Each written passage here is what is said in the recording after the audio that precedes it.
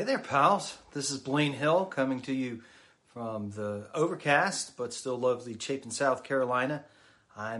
This is coming to you from the Simply Stated Studios, which is, of course, part of the Havern media empire around the world. Today is Thursday, the 23rd of April. We are still quarantined somewhat from the old coronavirus, though the governor of South Carolina looks like he's made the decision to open up some businesses. School buildings will remain closed, as you probably know. I'm here, though, to give you some uplifting news and some encouragement. I'm going to read to you from the book of Ecclesiastes in the 3rd chapter. It's a passage that you might know, even if you're not a deep Bible scholar or a regular Bible reader. The Byrds had a song decades ago that covered it. To every season, to everything there is a season.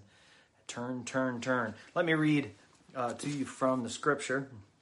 This is the 3rd chapter of Ecclesiastes.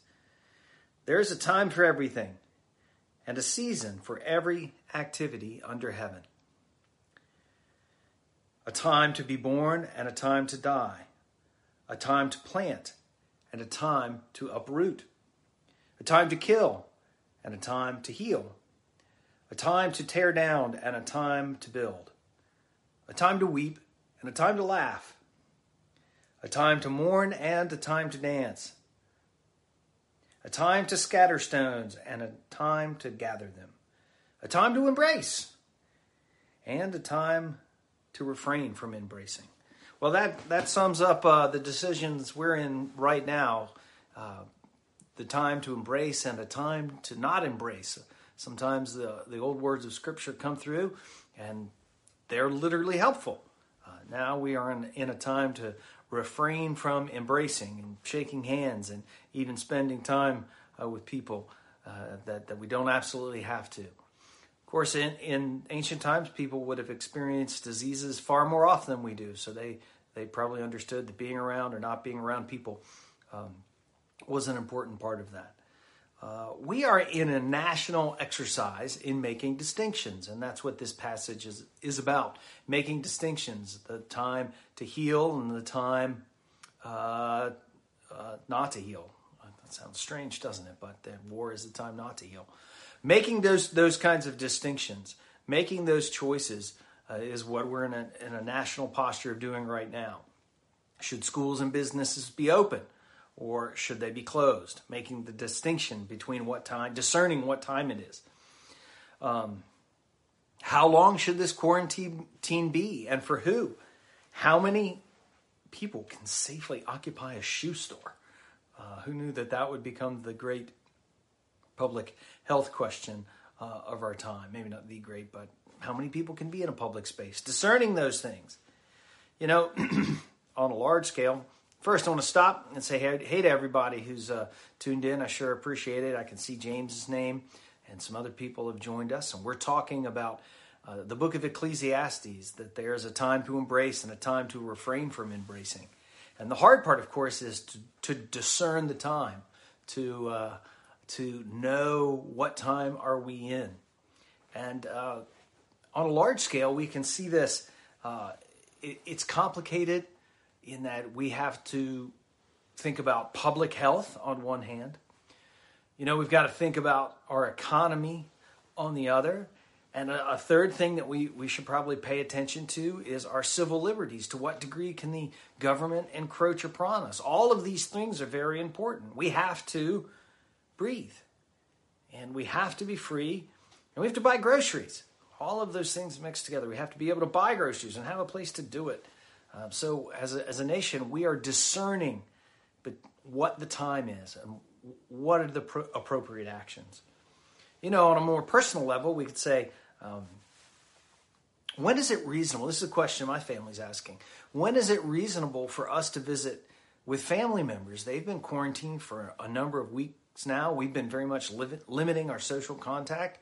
And we would really like to be able to visit with family. And when is it appropriate for us to visit? And when is it the time to not visit?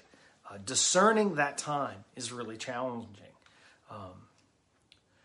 We know clearly that there's a time to embrace and a time to refrain from embracing. And we're at the point of needing to discern those. So here's the thing. How do we make such decisions? I saw a joke really recently, a meme, and there were two pictures, and you will have to have read a newspaper and know what the editorial page is maybe to get this. But they had a sort of point-counterpoint editorials. On one was that we need to stay home, and it was from the dog. The dog was listed all the health reasons, and then the dog also wanted to point out that it was nice to have people in the house and the walks. Let's not forget the walks. And then the counterpoint, of course, is from the cat. The cat is saying, we need to get the people out of the house and let me return to having the roam of the house, except for that dumb dog. That's a silly way of just making light and a little fun of the situation, but it points to something. Sometimes we make decisions simply on our personality and our preferences, and that's perfectly appropriate to be a guide to our decision-making much of the time. We often make decisions based on our preferences, upon our personalities. But that's not sufficient to make these kinds of time-discerning decisions for health, for economy, for liberty. All of those require something more, and that something more is called wisdom. And wisdom, well, what's wisdom? So Dallas Willard, a philosopher and a Christian, he taught at the University of Southern California. He taught philosophy, and which is the love and study of wisdom. So he explained wisdom as a deep understanding of how the world actually works and having the insight to know the best way to navigate in that world, to actually make your way into the world. So wisdom is that true understanding of the world as it actually is, and then to know how to make our way forward in the best possible way. That's what he understood wisdom to be. I think that's a great definition. It takes into account the world as it really is, and then has the insight to be able to think into the future, to take other people into consideration, to be able to weigh and balance possible consequences, and even understand that we can't know all the possible consequences. That's what wisdom is, to truly understand the world as it is, and to be able to make our way in it. Well, Ecclesiastes lays that out, that we need to pay careful attention to the world. I'll flip back for you here. I'm going to read to the beginning of the book, just a quick verse here. And this is the one. Let me just read it for you. Our narrator says, I devoted myself to study and to explore by wisdom all that is done under heaven.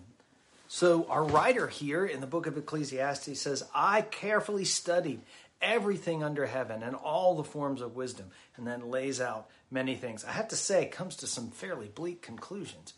But one of the things our narrator, the teacher, understands is this, that we need to discern the times, such as a time to embrace and a time to refrain from embracing. So where do we get that wisdom? And this is what I want to really leave you with. Where do we get that wisdom? Well, we can observe the world, for one thing, but sometimes I notice I just cannot gain the wisdom I need. There's a piece of very good news in the book. Still up? We're still up. I'm going to reread that. Did y'all get the verse from James? Did it come through or no? It's worth hearing again. If any of you lacks wisdom, he should ask God, who gives generously to all without finding fault, and it will be given to him. If you lack wisdom, simply ask is the point there, and God will give it. Here's something amazing. James puts in this little describer of God, who gives generously without finding fault. And there's lots of reasons in my life people can find fault with me. I certainly have my faults, and sometimes it is that I am foolish and stupid. But God sees that we lack wisdom and doesn't hold that against us in giving us our wisdom. It's a key insight for me, perhaps because I think of how foolish that I can be sometimes. But God doesn't say, I'm not going to give wisdom because that person's a fool. He doesn't find fault for our foolishness and withhold wisdom from us. So as you are making decisions discerning the times for your family, for yourself, I really encourage you to simply ask God for the wisdom that you need. To say, God, please give me wisdom in this circumstance. And as people of faith, I think we need to pray the same. I know we need to pray the same thing for our leaders. Those could be the executive officers we see like governors and the president, but also the people who are supporting them, challenging them, giving them information, bringing their wisdom and understanding of the world. All of those who are involved with discerning our time, knowing whether it's a time to embrace. Boy, I long for that. Or whether it continues to be a time to refrain from embracing, which it still is. And so we're struggling with that. So all of us, we can ask God for wisdom for ourselves, but also let's be sure to pray for the leaders who have to make these very challenging decisions and have to make a careful assessment of the world as it really is, not as we might like it to be or hope that it would be. So I encourage you to pray for our leaders in that way. I certainly ask that you pray for those of us who are leading within the church too. Leadership, small or large, leading in your home, leading in your family. Let's ask for God's wisdom, and because He's promised to give it to us. Well, friends, it's been nice to visit with you again this Thursday, and I certainly hope that you are well. If there's anything at the church we can do to help you, reach out to us. Give me a phone call, send me an email. If there's something we can do, we'll try to do it. And that may just be that you need somebody to talk with. A couple times a week I talk with someone and I realize they're lonely and they need some company. And boy, would love to talk to you if that's the situation you find yourself in as well. The information for our worship services should be in the Facebook link here or the YouTube link, wherever you're watching this. Hopefully you'll know that we're worshiping online here at Facebook Live and YouTube at 8:30 on every Sunday. And that we are streaming our service at 10:30 as well on Facebook. We are continuing to plan for drive-in worship services where you come to the church for the 10:30 service. You drive in, you pull in, you stay in your car, and then tune in to 87.9. God bless you all. Maybe we'll have a word of prayer now, and we'll hope to see you soon. Heavenly Father, please give us wisdom. And give our leaders wisdom as well, we pray. And the courage that each of us need to pursue the right action to make our way in the world. We do pray in Jesus' name. Amen. Love you all. And it is good to visit electronically, though I wish we could be in person. But soon, let's hope that soon it will come to be a time for embracing as we wait in this time to refrain from embracing. Love you. Bye-bye.